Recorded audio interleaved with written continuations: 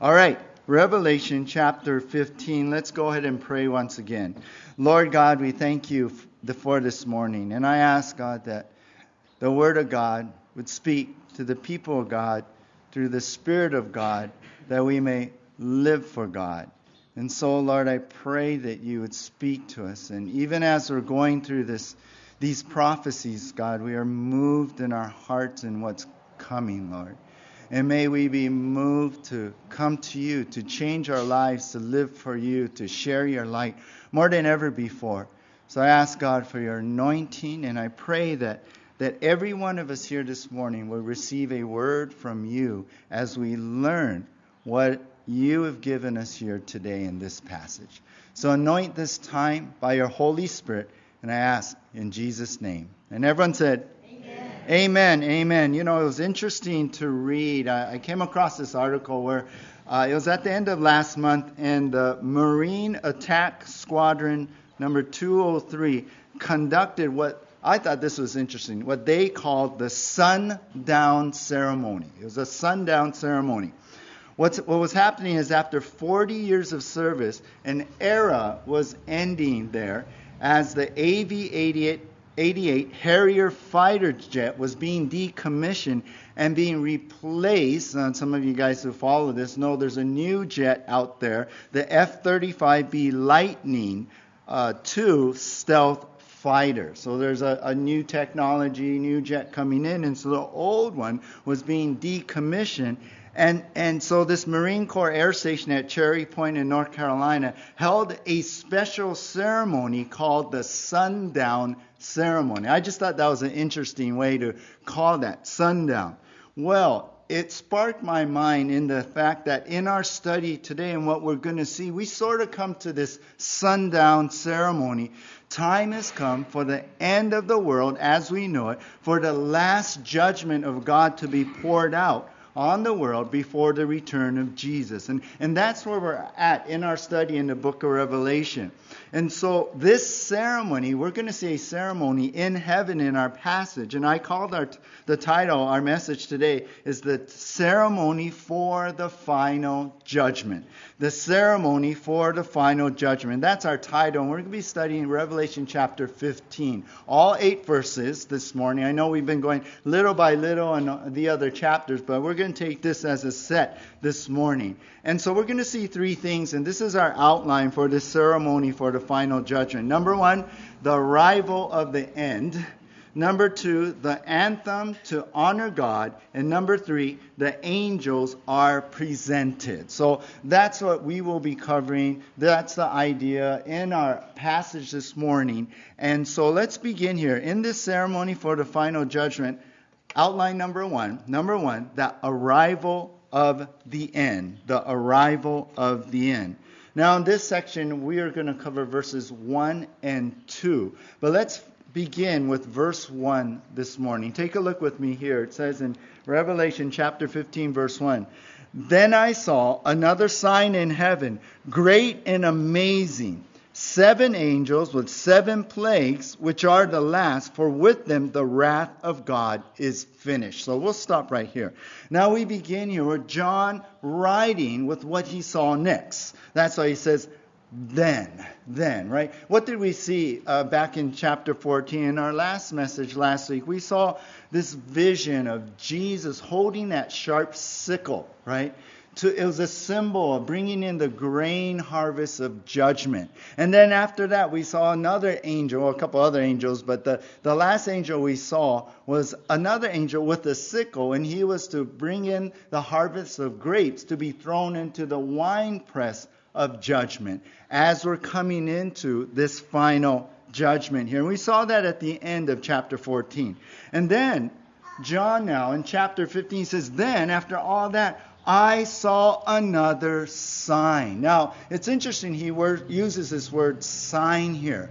The first time we saw back in chapter 12 in verse 1, when John saw this sign, this woman, right? And it symbolized Israel. And we got to study this overview God gave us of Israel and Satan and the spiritual battles and all going on, and how Satan was trying to get after the Messiah and kill the Messiah and all that. So we saw that. Well, the second time he used that word sign, the second sign was in Revelation 12:3, where John was introduced to the dragon. And so the dragon, you remember, is who? Satan, right? And throughout that chapter, we learn about Satan, how he got super angry because he was cast out of heaven at this time in the tribulation, at the midpoint of the tribulation. And then he just turned his guns on the world, and especially on believers. So that was the second sign. The first was Israel, the woman. Second was the dragon, Satan. But now this third sign, John sees a ceremony, a sign in heaven. And so just get that into your mind as we get into this passage. This is like this ceremony going on, this sundown ceremony. So John sees this ceremony in heaven, and he's like, wow, this is just amazing here. And what I am seeing, what God is revealing to me prophetically. And so what does he see? He sees 7 angels with 7 plagues. So here in verse 1, he sees next that these 7 angels are there. And these 7 angels, I've been introducing to them little by little as we've been going through. Because from about chapter 11, where the 7th trumpet was blown, we were in this pause. And God was giving us an overview of spiritual warfare, giving you an overview of Satan's plan going on, an overview of the Antichrist we learn about, the false prophet, the mark, all of that, right? We've been learning all of that, and even getting into chapter 14, what's going to happen at the end with the 144,000. Then we're moved into what I mentioned, what we saw last week. So now we see the 7 angels in this ceremony, and they have the plagues, 7 plagues. Each one of them, they're in their hands, these plagues. Now, the word plague here in the original language actually means to strike, to give a blow, or it also means calamity. So these angels, in other words, have the power and authority from God to bring the judgments of God to the world, to the earth. So that's the idea. These guys appear now in this ceremony. Here's the 7 angels, and they're ready. They're ready to go with the Lord, giving them that power and authority. And then we read in verse 1 here, it says, which are the last. These calamities, these judgments are the last. These are the final judgments that are going to fall upon the world. For with them the wrath of God, the judgment of God, is finished. It's power. It's done. It's come to completion. Now, in our studies, in the book of Revelation, we've seen right way back in chapter 6, the 7 seals. That was the first set coming in, right?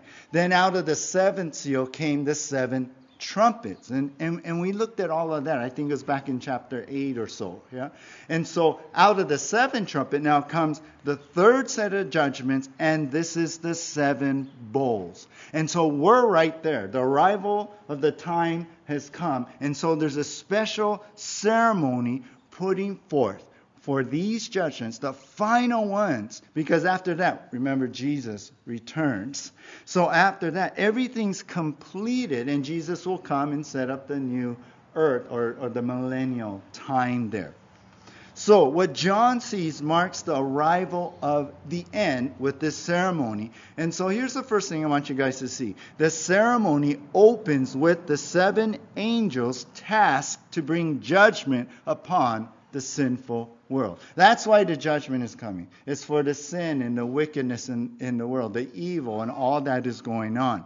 The ceremony opens with the 7 angels tasked to bring judgment upon the sinful world. I was thinking about in Zephaniah chapter 1 from verse 15 through 17. It's a little book there in the Old Testament toward the end. I was thinking about having guys turn there, but I thought, no one's going to find it. It's so small. No. But we all have our phones now. It's like click, click. But anyway, let me read it to you.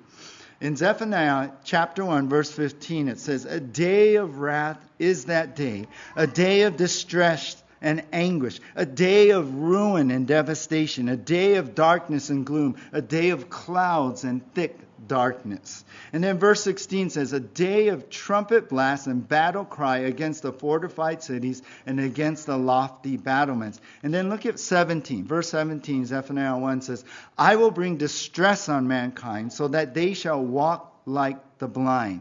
Because why? Why is this judgment falling? Well, it says, because they have sinned against the Lord, their blood shall be poured out like dust and their flesh like dung. So the world, at this moment, at the end here of the time of the tribulation, remember we are at the midpoint, we're getting into the end of the tribulation. The world comes to an end in judgment because of their sin against the Lord God. And we've been ramping up to this. We've had this thought in our mind even in the past few weeks in our studies here in Revelation. So, here it is, the 7 angels appear to bring this judgment upon a sinful world. Let's go on to verse 2 now. Verse 2 says, and I saw what appeared to be a sea of glass mingled with fire, and also those who had conquered the beast and its image, and the number of its name, standing beside the sea of glass with harps of God in their hands. So we'll stop there. This finishes our section. But let's get into verse 2. Next, John sees this in this ceremony, what looked like a sea of glass. Now, we saw that in chapter 4, verse 6, way back then. And there was this like crystal platform around the throne of God. And that's what we saw. That's what was described back then. So we're back here. We're seeing this platform, this stage, so to speak. But this sea of glass, this crystal platform, it says here, John sees that it's mingled with fire. And really that's a hint to what this ceremony is all about. That these last judgments are about to be poured out. It's the end of the world, basically. And so this ceremony is about that last judgment coming out. So the fire is hinting about what is coming. And then we see in verse 2 that on that stage, on that crystal sea platform, it says also those who had conquered the beast. You remember, who's the beast?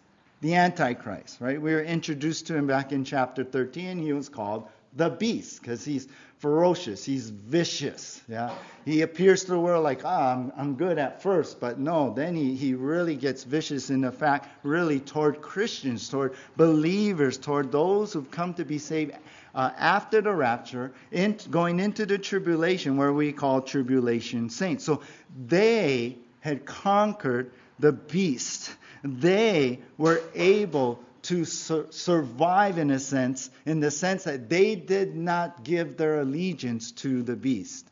Now, John mentions here they had conquered the beast and its image. Remember the image, that statue? I think it might be a giant statue, perhaps maybe on top of the mount, the Temple Mount there, where the Antichrist requires the whole world to bow down and worship the Antichrist and basically give allegiance to him and basically give glory to Satan, who's empowering him. And basically it turns into Satan worship, which we literally saw. That's what the Bible says, that the world worships Satan.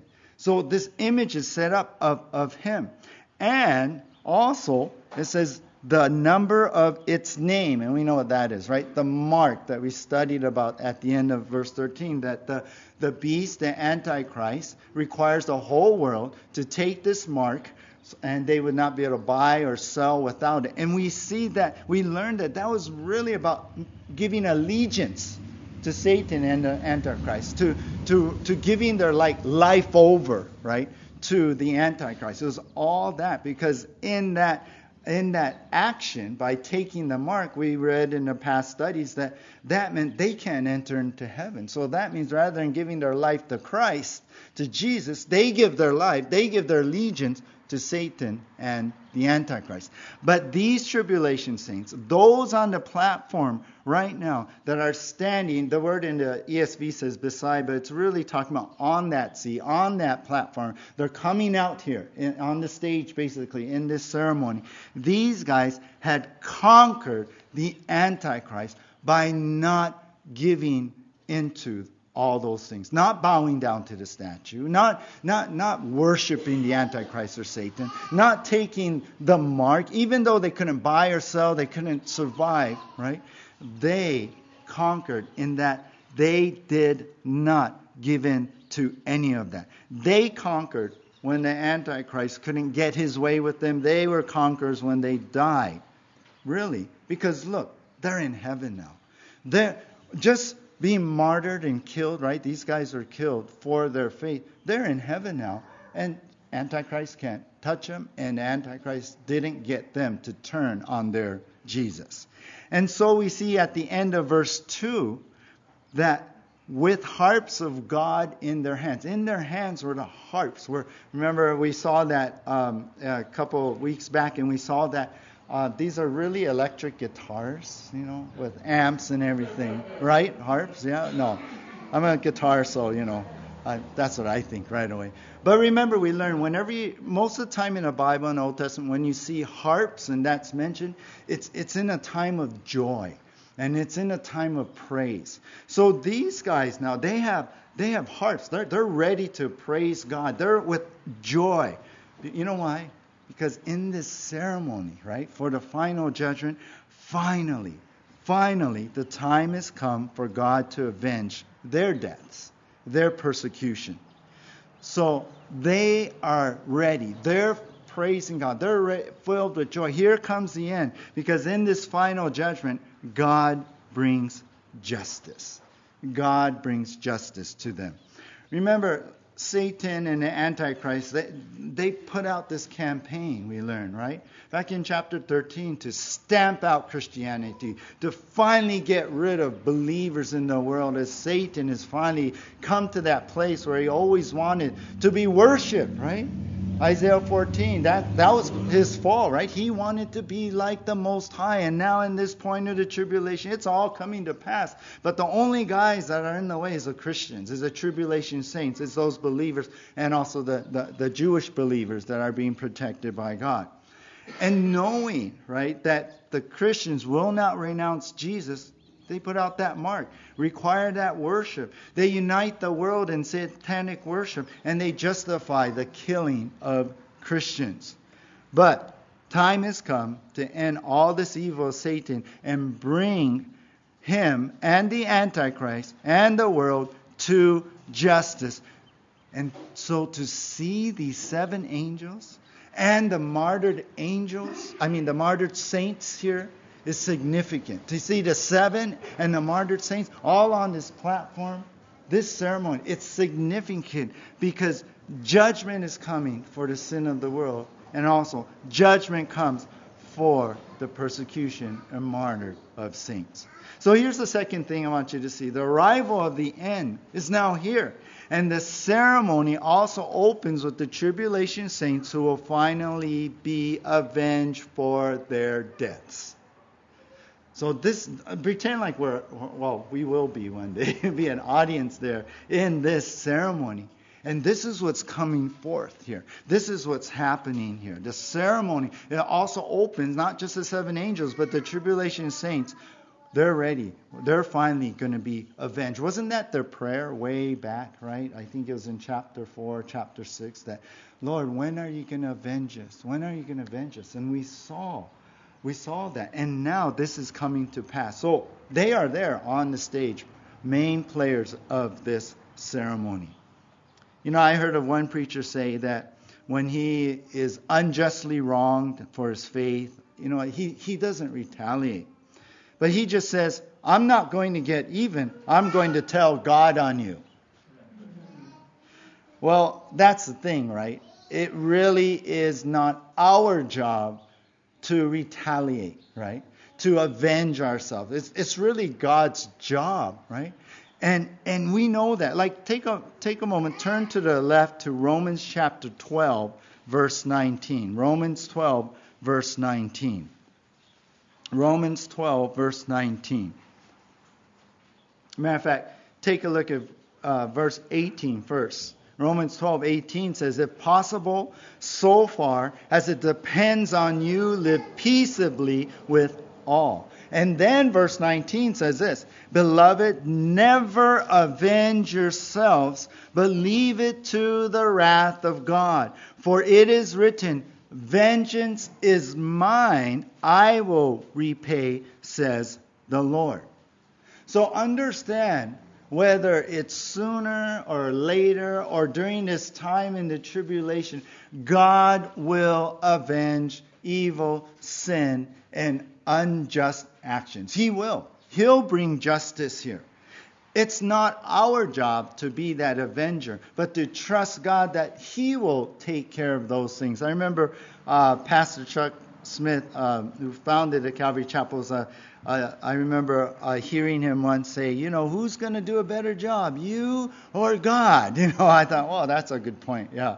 It's not our job. Our job is to live peaceably with all men. God's job is to bring that vengeance in His time, in His will. You know what happens when we try to be avenger, right? When we try to be that avenger, we and retaliate for those things, wrong things done to you. I know me. I only make it worse, right? My flesh comes out and I say things I shouldn't say and I do things I shouldn't do. I only make it worse. We're not good at being avengers, but you know who is? God is. God is. Our job is really what? Did Jesus say? Love your enemies. Paul says that later in this passage we saw in Romans 12. Our job is to live peaceably with all men as much as we can. Let God take care of the avenging and the vengeance and all that. And I know it's hard, but we have to trust God that He will. And if anything, I'm glad that God didn't take vengeance on me for what I did to someone, right? And in His mercy and grace, He forgave me, He cleansed me, and He helped me overcome those things I do. And He can do that for you.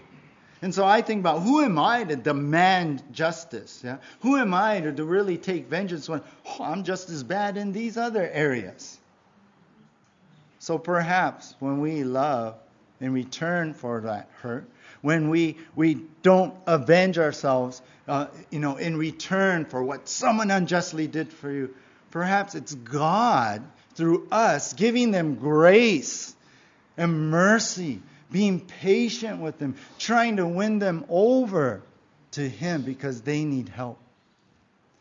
We as believers, as Christians in this world, more than ever, we need to trust God that He will take care of it.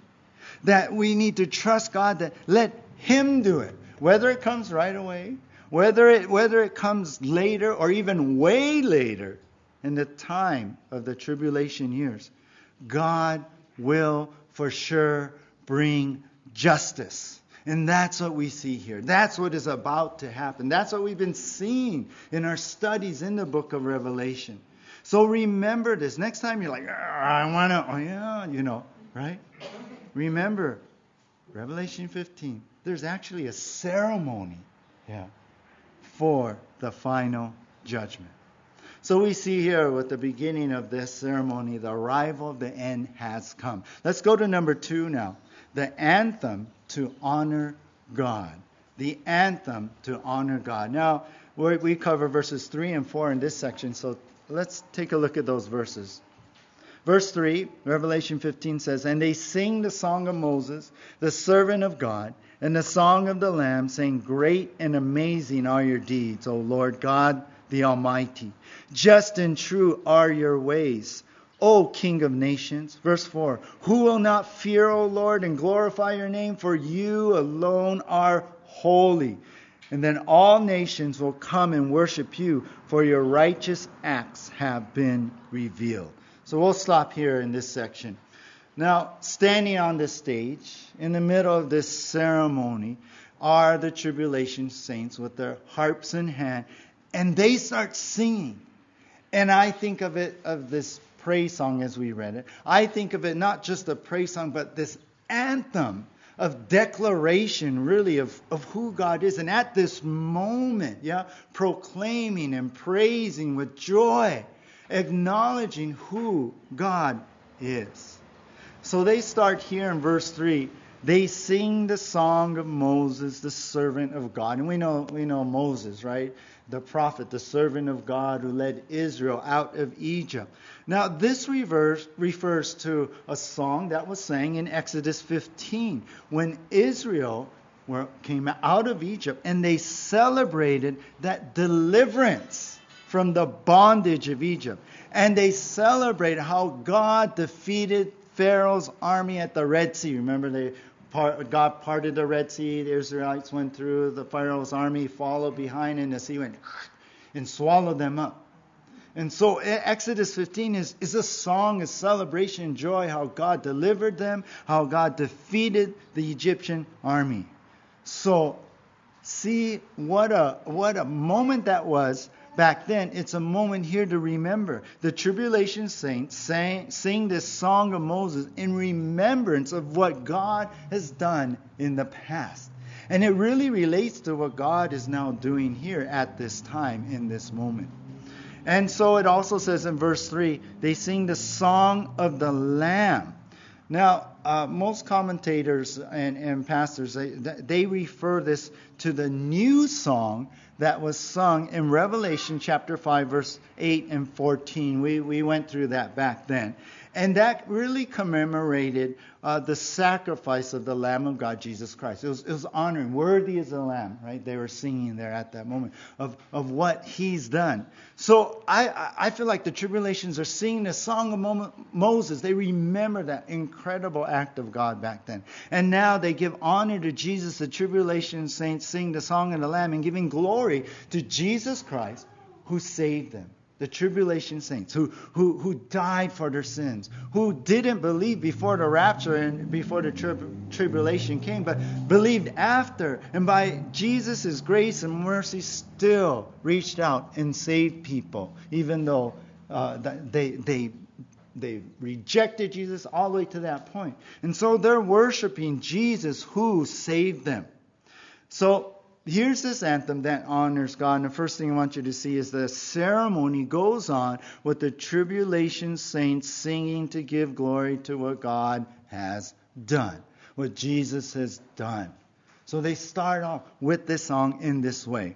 I was thinking about this. The song of Moses was sung at the Red Sea. Well, the song of the Lamb now is being sang at the Crystal Sea. The song of Moses was a song of triumph over Egypt. The song of the Lamb was a song of triumph over sin and death through that sacrifice of Jesus Christ dying on the cross and rising again. The song of Moses told how God brought His people out of Egypt, delivered them. And the song of the Lamb tells how God brings His people out of the world when they die and go to heaven, into eternity to live with God. The Song of Moses was the first song in Scripture, and the Song of the Lamb is here in the last moments of the world, as we know. So, the tribulation saints, they come out, they have their harps, they're singing the Song of Moses and the Song of the Lamb, but then they add some more lines now to that last song. And they extend that song to praise God, His power, the Lord, all in light now of His coming judgment. Now I'm going to bring up 5 things that the song goes on to glorify God. And this is this anthem, to glorify God. This is this anthem, the tribulation saints, they acknowledge about God. And first of all, number 1, they acknowledge the Lord is powerful in His words. The Lord is powerful in His works. Look at verse 3 once again in the middle. It says here, great and amazing are your deeds, O Lord God Almighty. Great and amazing is the work of God, the things that He does. For He's the Lord God Almighty. That word really speaks of God's omnipotence, that God is all-powerful. So the Lord is powerful in His works. And right at this moment, think about this.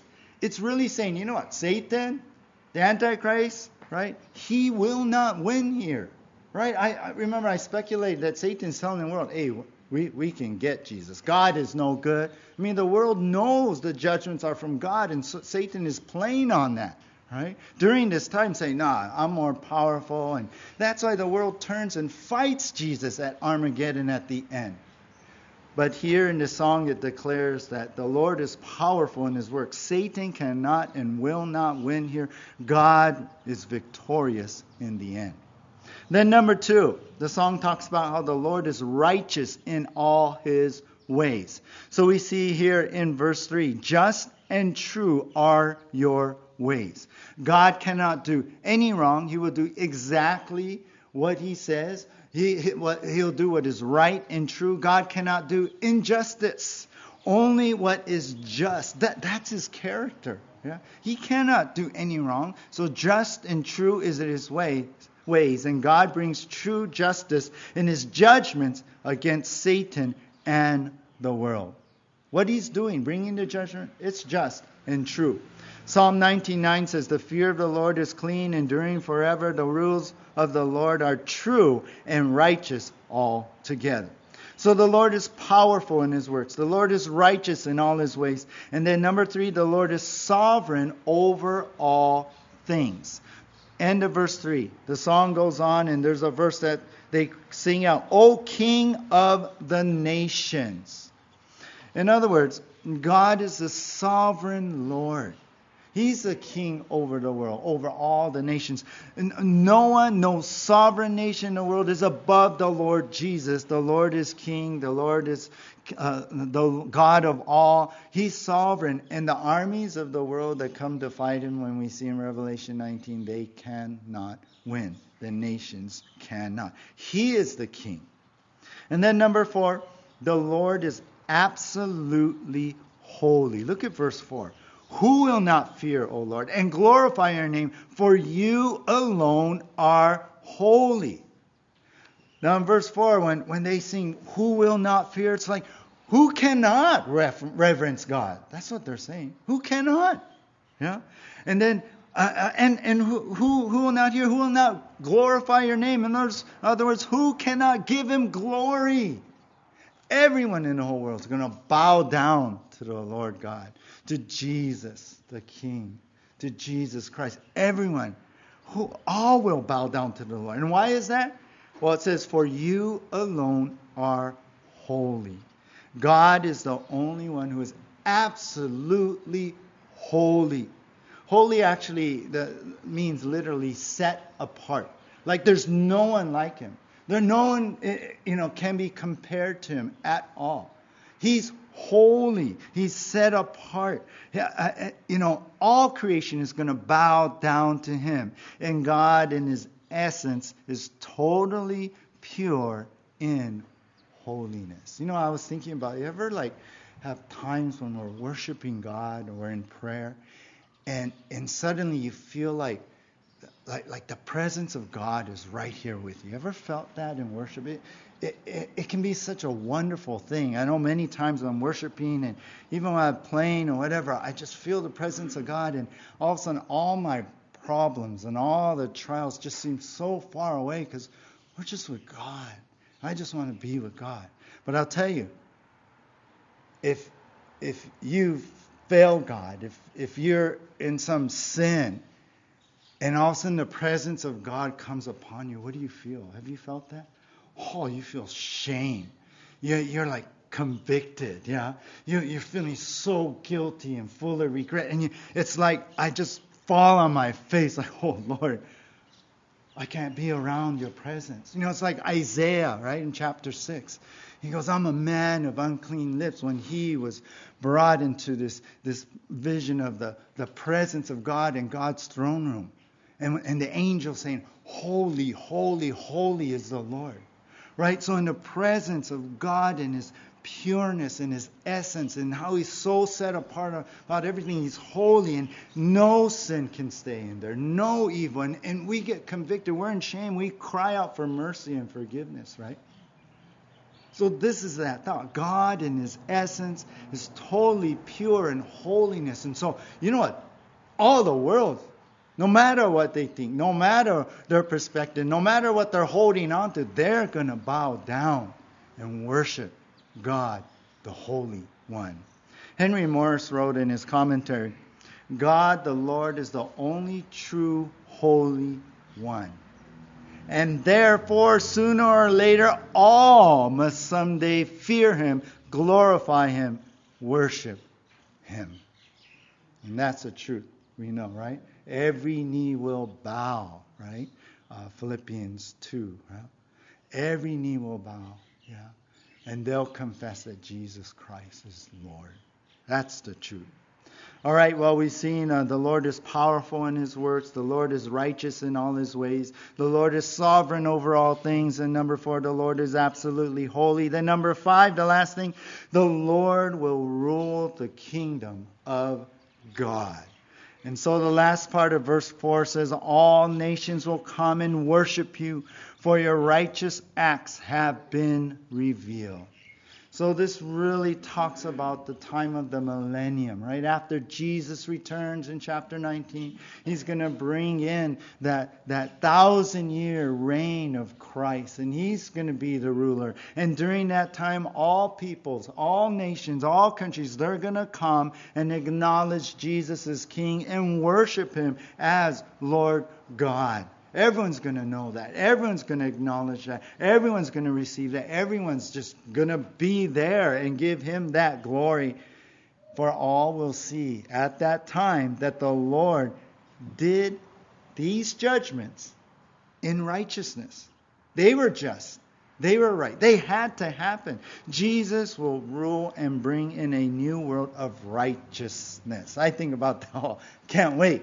Because we understand certain powers, yeah, in our country, in the world, yeah, certain governments, yeah, certain people, even in our governments, they're corrupt. I have to say, yeah, they're doing evil, right, and they're power hungry, yeah, and they want to be on the stage, and all the whatever evil motives they are. That's what we live under. Not everyone's super bad, but boy, I can't wait for this time when Jesus rules in righteousness. And none of this guessing, none of this, oh man, what's going on anymore, right? It's coming.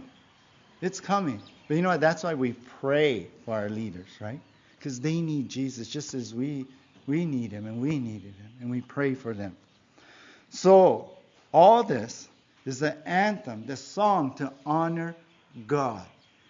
And the song in the ceremony acknowledges the judgments of God are powerful, righteous. And I know on the screen it says just, but I changed it to holy. Sorry, Shyla. But holy. This is our Lord God. This is what the song acknowledges. He's more powerful than anything Satan or the world can do. He's righteous in these judgments. And He's holy. He's holy. And everyone's going to bow to that.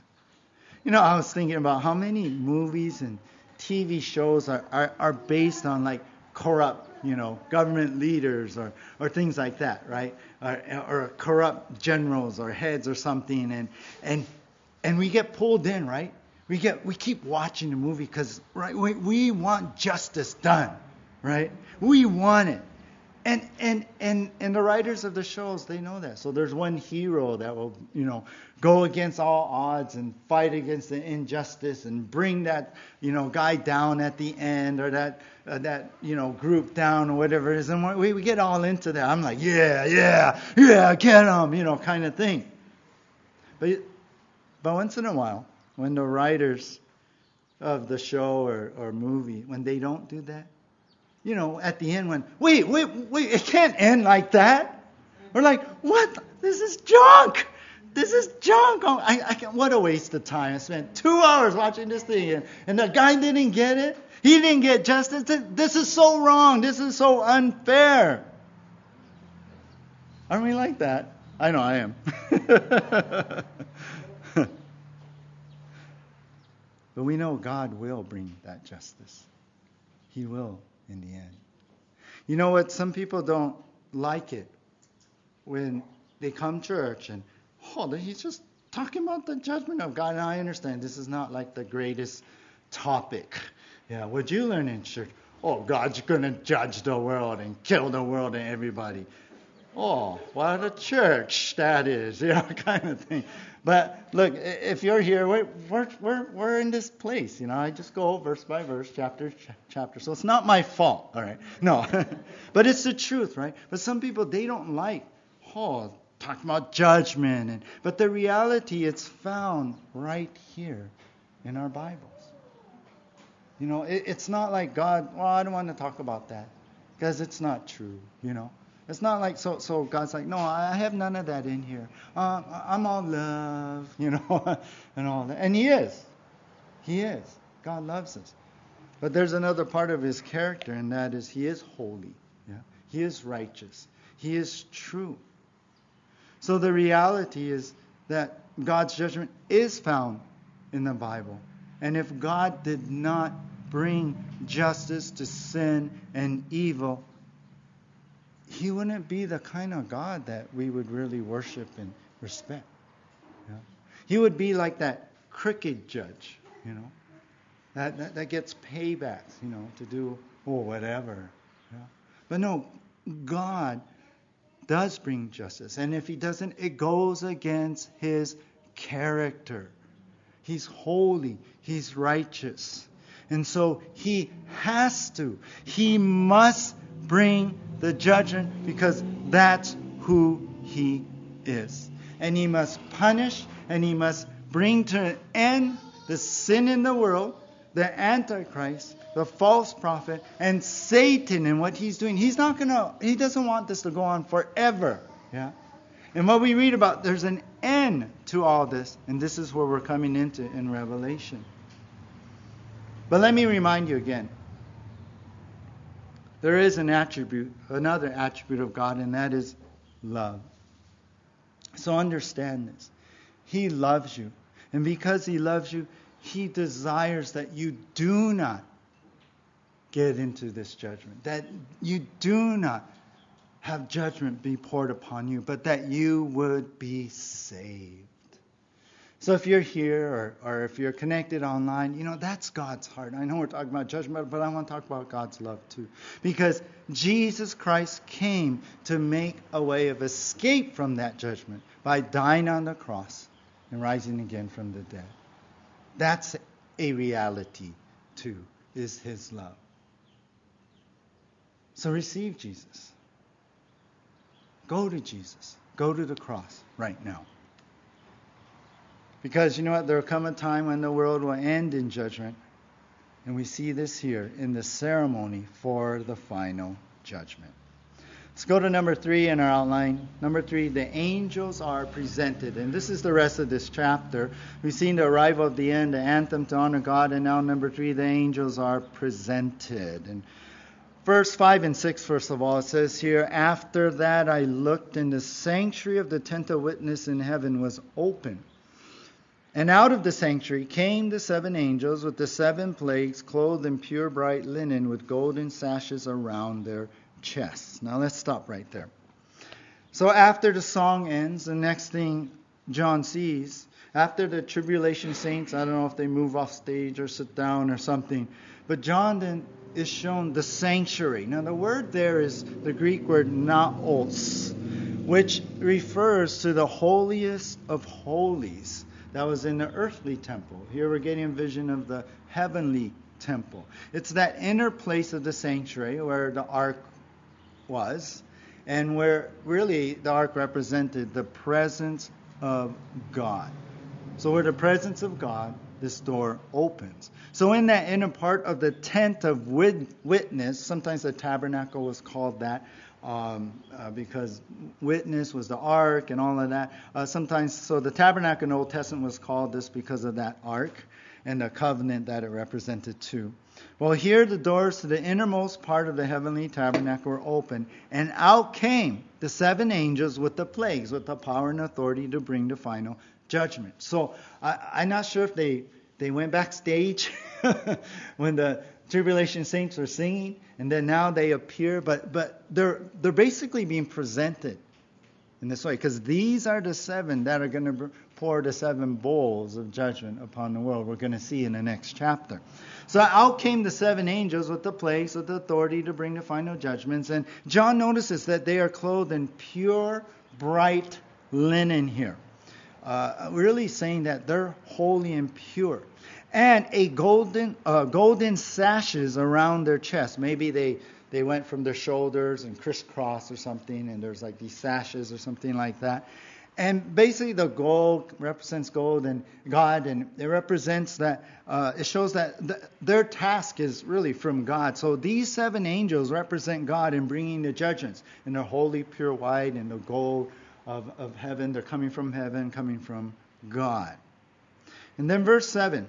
And one of the four living creatures gave to the seven angels over golden bowls full of the wrath of God, who lives forever and ever. And the sanctuary was filled with smoke from the glory of God, verse 8, and from his power, and no one could enter the sanctuary until the seven plagues of the seven angels were finished. So at that moment, one of the four cherubim, right, one of the powerful angels we saw way back, I think they were introduced in chapter 4, where they stand right next to God around the throne, ready to do God's bidding there. And so one of them comes out and gives each of the seven angels the seven bowls. And the bowls here, the word is, they're kind of like, they're not like deep bowls, like really big bowls or you mix your cake with or something, but they're more shallow. They're kind of a shallow saucer type of thing. That's what the word says.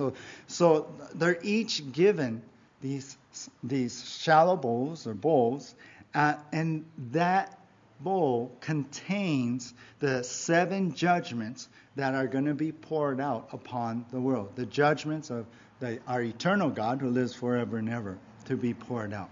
So this is this official ceremony when the seven angels receive the bowls of judgment. And at that moment, this whole heavenly sanctuary is filled with smoke. And whenever we read that, I picture the Shekinah glory of God. And it reflects His power, the power in these judgments, the power of God. And with that, no one could enter into that area until the bowls were finished. It was all just reserved for God to be working through these bowls and what is going to be poured out.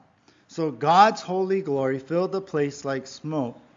And I think what John is writing is suddenly, at this moment, the heaviness of what's about to happen was felt. Could you imagine that? This is it. This is a last final judgment. This is the worst of them all. And so with the smoke, the Shekinah glory, all this power of God, it's like, whew, everyone could feel it there. This was this ceremony. Here we go. It's like, here we are at this moment. Next is the bowls being poured out in chapter 16. The awesome holiness of God is bringing upon the world this last judgment. Evil will be purged with this. Wickedness cleansed from the world. Jesus returns at the end of this. So the ceremony ends with the angels ready to go and the heavy presence of the mighty God. The angels, they are presented with the bowls of judgment. And this is our last point. The ceremony ends with the seven angels having the bowls in hand and God's holy presence going with them. Now, what we read here today in chapter 15, it's not some fairy tale. Yeah? It's not some movie. Yeah? It's not a story that John wrote, for a movie. It's not fiction. It's non-fiction, you guys. This is a prophetic word for the coming future of this world, of those who do not receive Christ, who reject Jesus Christ. And at this moment, the world will be caught without any protection from the wrath of God. During a series of tornadoes in Pennsylvania, a David Koska was umpiring a Little League baseball game when he saw a black funnel cloud heading toward the field. So he yelled for everyone to take cover, take cover. Then David Koska rushed over to the stands, grabbed his little niece, pushed her into a nearby ditch, and covered her with his own body.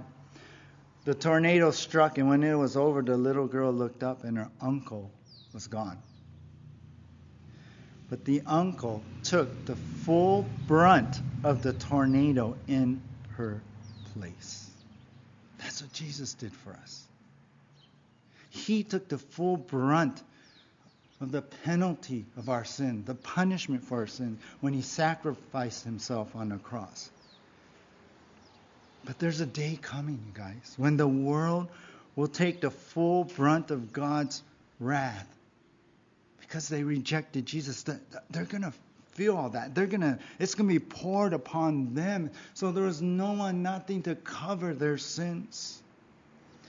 John MacArthur said this in his commentary. Once the wrath of God was poured out on Jesus Christ because of what He did for sinners.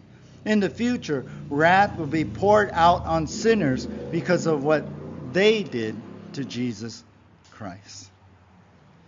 So praise God, you guys, as believers, right? We're not under that wrath. That's why the rapture comes and then the tribulation years. Yeah? We're not under this time of God's judgments. Praise God that we're assured heaven, you guys. Once we come to Christ, we have eternal life. It's not a guess. No, because Christ paid for all of our sins. And that's how, no matter what happened, accident, whatever, and you go to heaven, you have interest to that. You will be there. And when all this goes down, it's because we believe and embrace Jesus and His atonement.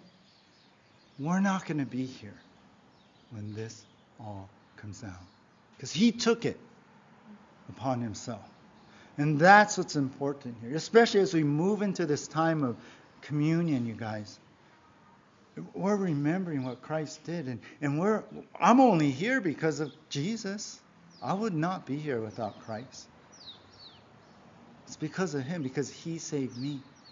And we won't be here when this final judgment is poured out upon the world. I'll close with this. There's a story of the pioneers who traveled in covered wagons, and they made their way west across the central states to find a new home. We know that story, right? One day, they were totally in fear and terrified because they could see in the distance a long line of flames stretching for miles and miles, and there was no way out of this. The prairie fire was burning the dried grass, and it was out of control, and it was quickly burning and heading toward this group.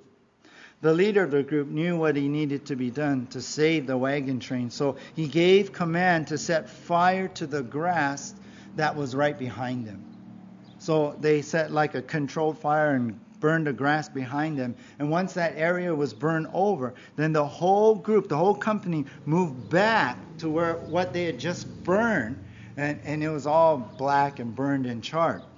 Well, as the flames roared closer and closer toward them, a little girl in the group cried out, "Are you sure we won't be all burned up?" And the leader replied, "My child, the flames cannot reach us here, for we are standing where the fire has been."